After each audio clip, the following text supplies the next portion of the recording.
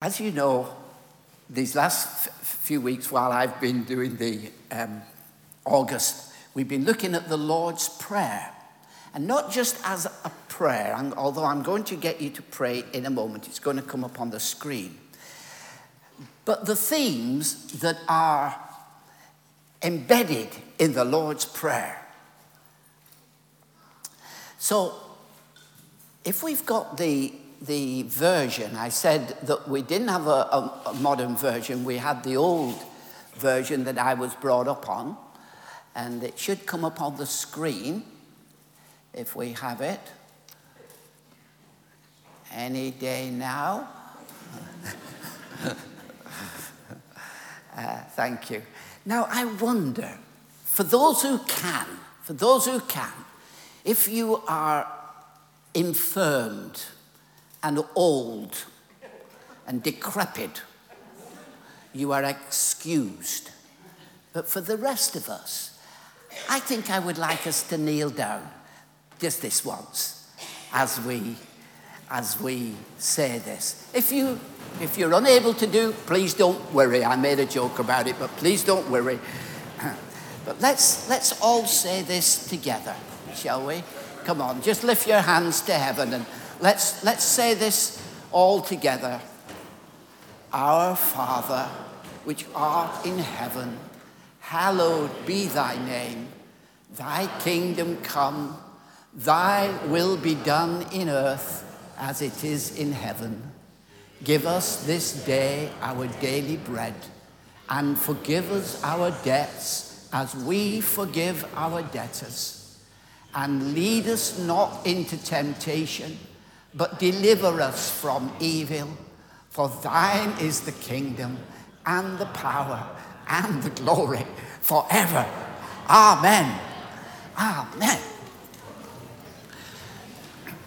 Now, if you can get up, please.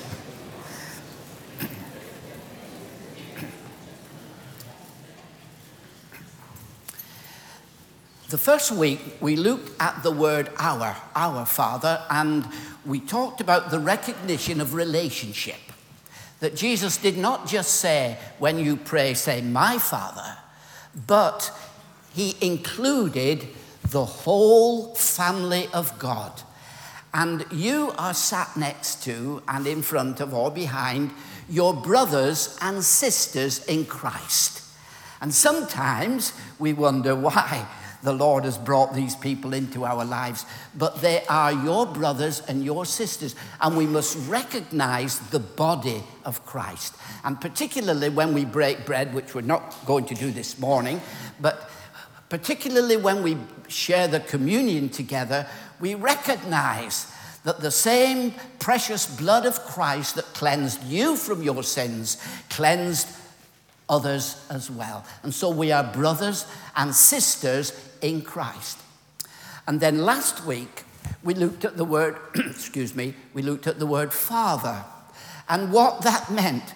And I said, it's both biological, we are born again by the Spirit of God. God brought us into the family of God. But then a father is more than a biological father. A father is someone who loves us, someone who guides and corrects us at times. A father is someone who will always be there for us, who provides for us. And this morning, I want us to look at that great theme, the kingdom of God. And as I share it with you today, I know that I'll not be able to touch a fraction of the great theme of the kingdom of God. Now, in the book of Matthew, Matthew often refers to this kingdom as the kingdom of heaven. The other synoptic gospels prefer to use the word the kingdom of God. Matthew's audience was probably largely to the Jewish people, the others to a more Gentile audience. And so they understood the kingdom of heaven and the kingdom of God. They seemed to be synonymous, interchangeable. They're the same thing. Jesus went about in his early ministry preaching the kingdom of God. And he said, repent, for the kingdom of heaven is near. So I want to look at what is the kingdom of God. What are the principles or laws of the kingdom? When will the kingdom of God come? So what is the kingdom of God? The kingdom of God is the rule of God, where God reigns supreme. Now, at the moment we think of a kingdom, we might think of the United Kingdom, where we're in at the moment. But the force of the word that Jesus was using, it was an Eastern mindset where a king ruled supreme. What the king said went. If he smiled, you lived. If he frowned, you died. He made the rules. He made the laws. He said what went, what didn't go. He was solely and absolutely in charge. He was the monarch. He was the king. And in his kingdom, people did what he said. Now, our government in the United Kingdom is not really the king on our throne, because our country is governed by Parliament, isn't it? And the representatives of the people are elected to Parliament. So it's the people's, it should be the people's are ruling as they want to be ruled. But when Jesus said about the kingdom of God, he was thinking more in terms of what we would call a dictator, where everything was done in accordance with that one person. When he was in charge, when he was king, he had absolute authority over everything. Now, when God created the world, he created it perfect. And he put us on a beautiful planet. I often think how wonderful this beautiful place is. We were just, my wife and I went up to see our granddaughter for a few days this week, and driving back over the moors and seeing the hills, and I thought, Lord, this is just wonderful. And particularly if you play golf, as you hit the ball and it soars into the sky, you think, Lord, what a wonderful place this is. It is an absolutely wonderful place. And the people in it, God created it. Perfect. But sadly, it went bad. And Satan snaked his way in to the Garden of Eden. God said to Adam, he said, you can eat anything you want. You can go anywhere you want. You don't need to worry about anything. Nobody's going to hurt you. Nobody's going to harm you. You are the apple of my eye. I'll come and talk to you every day. He had a wonderful prayer life. He had a wonderful sense of God's presence and everything was good. And Satan snaked his way in and said to first of all to Eve about this tree. Why don't you eat of this tree? And nowhere in the Bible does it say it was an apple tree. And nowhere is it alluded that it was sex. It was a tree of the knowledge of good and evil. And God said to them, he said, you can do anything you want. You can eat of any tree except that one. And that was the one that they were attracted to. And Satan said, has God really said you can't do this? And she said, yes. He said we can eat of everything except that one. And then he accused the Lord, as Satan has done all down the centuries. God knows, he said, God knows if you eat this tree, from this tree, you'll be like him. You will be as wise as him. You'll be independent. You yourself will be a god. You will be independent from God. And Satan snaked his way in, and they took of the tree, and they cast aside the rule of God over their lives and yielded to Satan. And Satan is known in the Bible as the god of this world in 2 Corinthians 4. And then in Ephesians 2, Paul said to the believers, you once walked according to the course of this world, according to the prince of the power of the air. And you might remember when the devil tempted Jesus, he said something amazing. He showed him in a moment of time all the kingdoms of the world and the glory of them.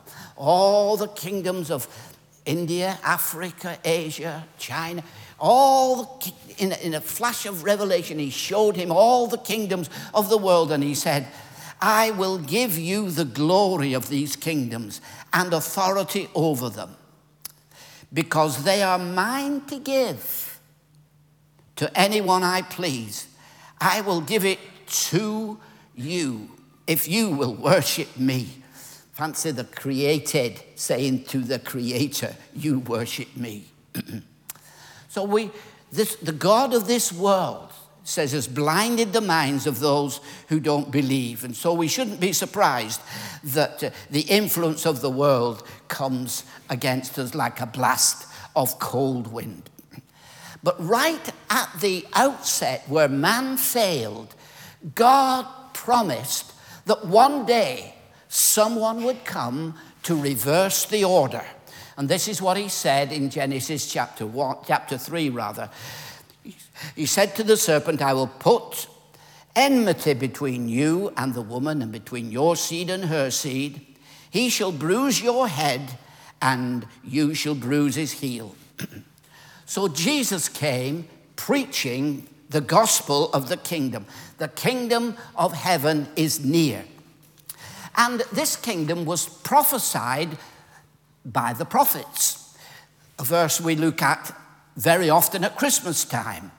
For unto us a child is born, for unto us a son is given, and the government will be upon his shoulders, and his name will be called Wonderful Counselor, Mighty God, Everlasting Father, Prince of Peace. Of the increase of his government and peace, there will be no end. And then adding to that revelation, a couple of chapters later, he says, then a shoot will come out of the stump of Jesse, and a branch from its roots will bear fruit. The Spirit of the Lord will rest on him, the Spirit of wisdom and understanding, the Spirit of advice and power, the Spirit of knowledge and the fear of the Lord. He will gladly bear the fear of the Lord. He will not judge by what his eyes see or decide by what his ears hear. He will judge the poor justly. He will make fair decisions for the humble people on earth. He will strike the earth with a rod from his mouth. He will kill the wicked with the breath of his lips. Justice will be the belt around his waist. So Jesus came announcing the kingdom is near. And he told many parables, the kingdom of God or the kingdom of heaven is like this. He said on one occasion, it's like if a man sowed good seed in his field, and then an enemy came and sowed weeds or tares among the wheat. And then as they shoot up, there were weeds among the corn. And so the disciples said, shall we tear them up? He said, no, leave them. And it has been a fact. Jesus explained that the good seed were the children of the kingdom. The weeds were the wicked that somehow Satan had infiltrated into the church. He said the kingdom of heaven is like a mustard seed, so small, but it's growing. And praise God, the kingdom of God is growing all over the world. There are myriads and myriads and myriads of people in the kingdom of God that was born from that one little seed. When Christ died, he said, except a corn of wheat fall in the ground and die, it abideth alone. But if it die, it brings forth much fruit. And Christ, that seed, died, but praise God, there are myriads and myriads and myriads of those redeemed as a result of that. He said that the kingdom of heaven was like treasure hidden in a field, which a man, he saw the treasure, so he bought the whole field. The treasure, of course, was the church, you and me. He prized us so much that he was willing to give everything he had that he might purchase us for salvation. You see, at an auction, I don't know whether you've ever been at an auction. I've been a few times. And the price is set by the buyer. It goes up and up and up. And when you look at the value of your life and mine, look at the price that Christ was prepared to pay for us. He shed his blood that we might be forgiven. That was the price upon our heads. And I don't know about you, brothers and sisters, but that is the most amazing truth. The pearl of great price was similar. A merchant found a pearl of great price. He sold everything he had to buy that one thing. And before his ascension, the Lord was speaking to the disciples about the kingdom of God. He said, this is what it says, being assembled together with them, he commanded them not to depart from Jerusalem. First, he said he was speaking about the things pertaining the kingdom. Don't depart from Jerusalem, he said, but wait for the promise of the Holy Spirit, my Father, which you have heard me say. John truly baptized with water, but you will be baptized with the Holy Spirit not many days from now. Therefore, when they were come together, they asked him, Lord, will you at this time restore the kingdom to Israel? They were thinking of an earthly, natural, normal kingdom. Jesus said to them, he said, it's not for you to know the times or seasons which the Father hath put in his own authority, but you will receive power when the Holy Spirit comes upon you, and you will be witnesses to me in Jerusalem, in Judea, Samaria, and to the ends of the earth. They were talking eschatology. They were talking, when is this kingdom going to come? And Jesus is talking evangelism. He said, I'm going to send you out into the world, but I'm going to give you the power to go and evangelize and tell all people of my grace and of my love and of my power. This is the gospel of Jesus Christ. So, what are the principles of this kingdom? How does this kingdom work? If God is the heavenly dictator, if you don't mind the phrase, it's got a negative term with us, hasn't it?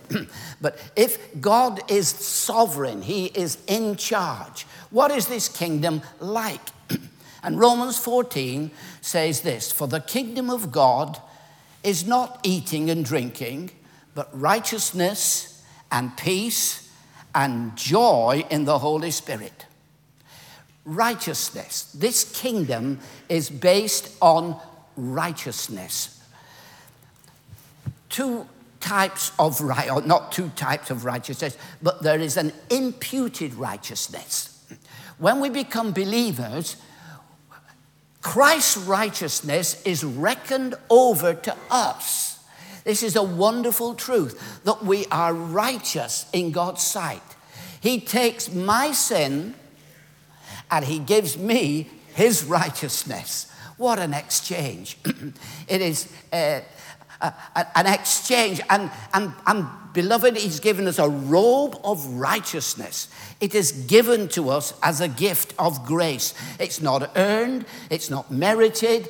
It comes free, gratis, no strings attached. We have been given righteousness, and we stand righteous before a holy God. The Bible also talks about working out our salvation. In other words, the righteousness that has been put in us needs to be lived out in our lives. We need to be like Christ. We need to be honest and honorable and righteous in our dealings. We need to show the righteousness of Christ to other people. Righteous acts all the way through, not just on a Sunday, but we need to be Christian people all the way through. We used to go to Blackpool when we were kids for living in the north, and we used to get a stick of Blackpool rock. And you find the word Blackpool runs all the way through. If you break it in one place, it still says it. If you break it in another, it still says it. It's the same all the way through. That's integrity. All same all the way through. And praise God, we want to be believers, don't we? That are the same on Tuesday as we are on Sunday. We want to be the same when that motorist shoots in front of you, particularly if it's a woman, as we are in church on a Sunday. Someone has said, to dwell with saints above, that will be glory. To dwell with saints below, well, that's another story. But we need to be the same all the way through, to carry out and show forth our righteousness. Work out your own salvation. Work it out, show the people that there is a difference. I was listening to Tim Keller on YouTube the other day, and he was talking about Eric Liddell. You remember Chariots of Fire? He wouldn't run on a Sunday, Eric, would he? But he became a missionary to China. In fact, he died quite young. But he was in this camp, and people were all grappling for selfish reasons of trying to get hold of bits of food and different things. And they said Eric was the most radiant Christian. Didn't matter if people were believers or they weren't believers. Most of them weren't believers. But he was kind, he was generous, he was cheerful. He showed them Jesus. And people were won for Christ. Cynical people were won for the Lord because of this young man who lived out the Christian life. And I often pray for myself, Lord, don't let me get in the way of Jesus. Don't let me block the image of Christ for other people. Let's be representatives of the Lord. The kingdom of God is not food and drink and these temporal things. The kingdom of God is righteousness. It's also peace. There is peace with God. Before we are converted, we are viewed as enemies of God. We're on the other side. We're not in his kingdom. We're not in his family. We're away from him. He views us as those who are outside. And so when we come to the cross and we confess our sins, say, Lord, I'm sorry for the past. Please cleanse me. I want to follow you for all the rest of my life. And then there is peace with God. The story is told of 4 young boys who were scrumping apples from an old gentleman's house. And they would hop over the wall, pinch his apples, and run off. And after they'd come out of school, they would do. Well, this time, he was waiting for them. He saw these hands come over the wall, jump up, and he collared 3 of them, dragged them into his house, gave them the biggest telling off they'd had, stealing his apples, jumping over his wall, breaking the law, in a good mind to take them to the police, or sent to Siberia.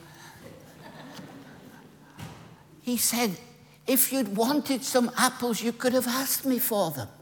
I've got plenty of apples on my tree. You could have asked me. He collared 3 of them. 1 of them escaped. He never got a telling off or anything. Ever after that, when these 3 lads saw the old gentleman, they would smile and wave at him. But the one who ran away, he would avoid him as best he could. When we come to Christ, we admit we're wrong and he's right. And then there is peace. Peace with God. Hallelujah. And then the Bible talks about the peace of God. Jesus was always at peace. You might remember when the disciples were in a boat, they carried him. He'd been preaching and healing the sick and all, and they put him in the backside of the boat, the stern of the boat, and as they launched out into the sea, a storm began to rage. And the storm was so severe, those of you who've been to Israel with us can realize that the storm blows up very quickly on the Sea of Galilee. And they were trying to bail the water out, and the Lord is asleep on a pillow. He's not bothered about the storm. He's not bothered about the winds. And then they come to him and they wake him up and they say, Lord, don't you care that we're perishing? And the Bible says that he stood up and he rebuked the wind. Stop. And the sea became calm. And I like to think the peace that was in him was radiated out to the storm. And sometimes in the storms of life, we worry, we fret, we've got concerns, maybe family concerns, maybe financial concerns, maybe health concerns. We have concerns about this or that, and we're all anxious, and we've all been there.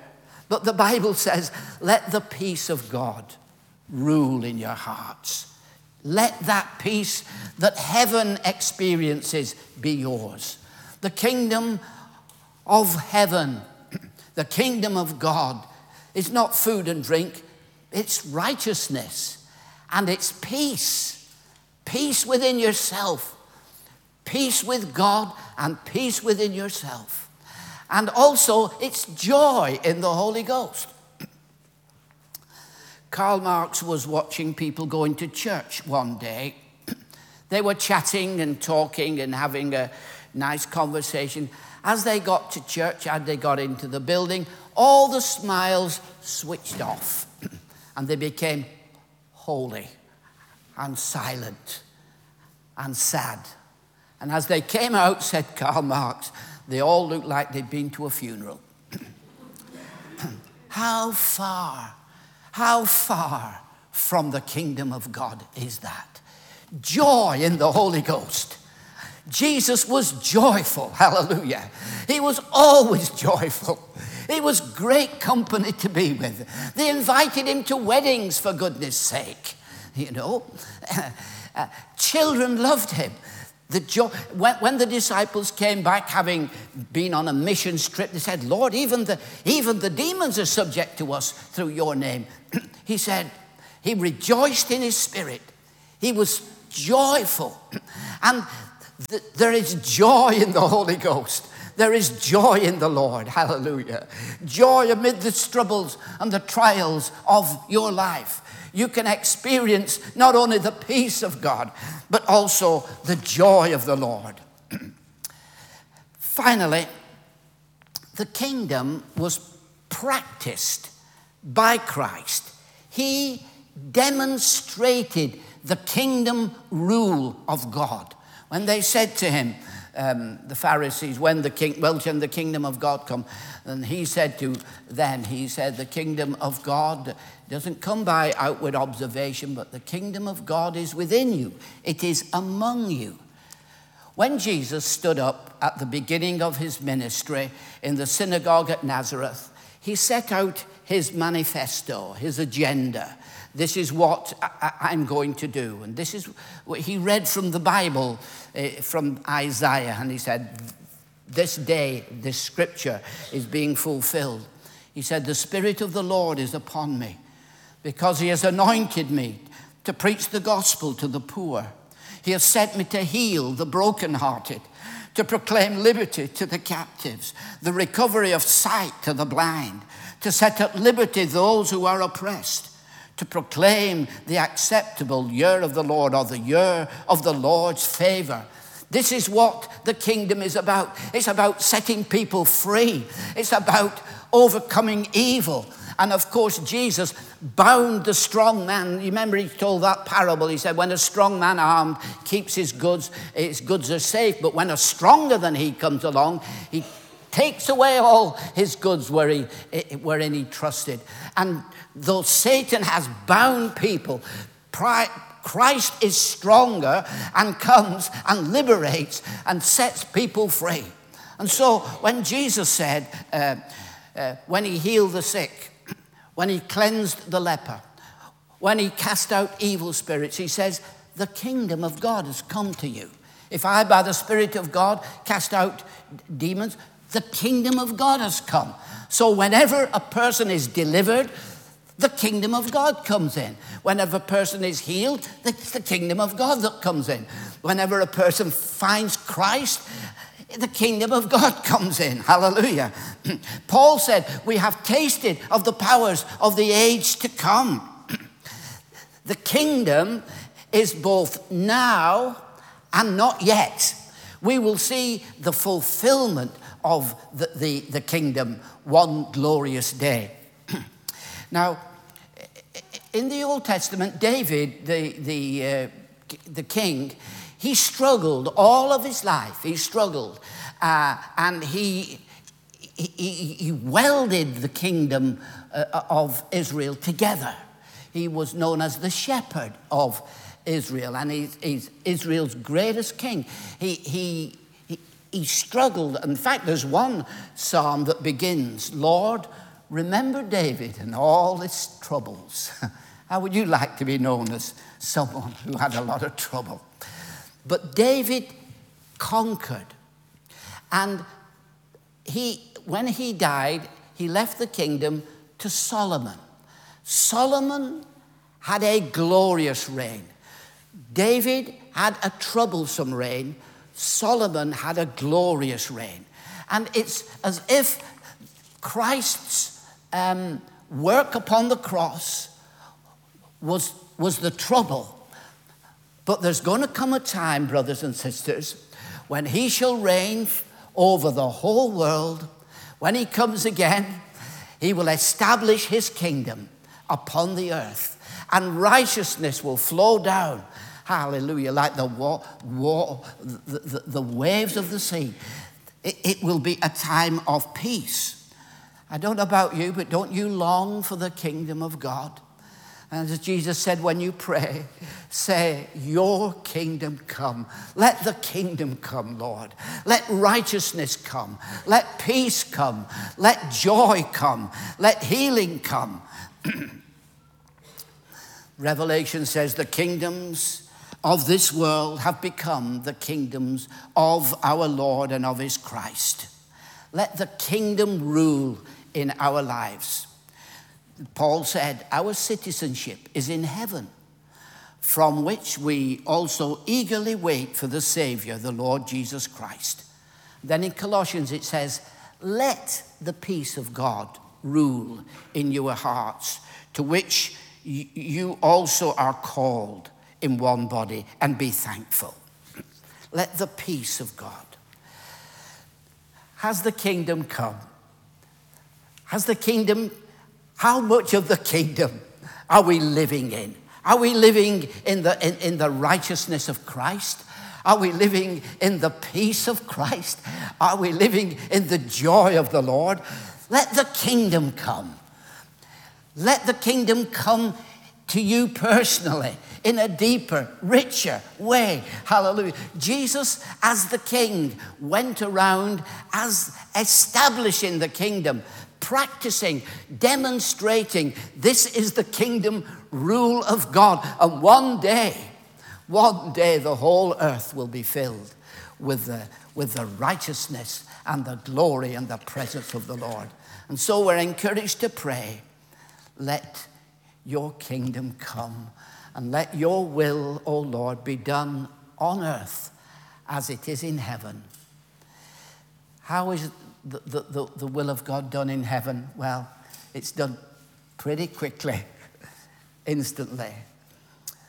There's a song we used to sing, it's an old hymn, King of my life, I crown thee now, thine shall the glory be.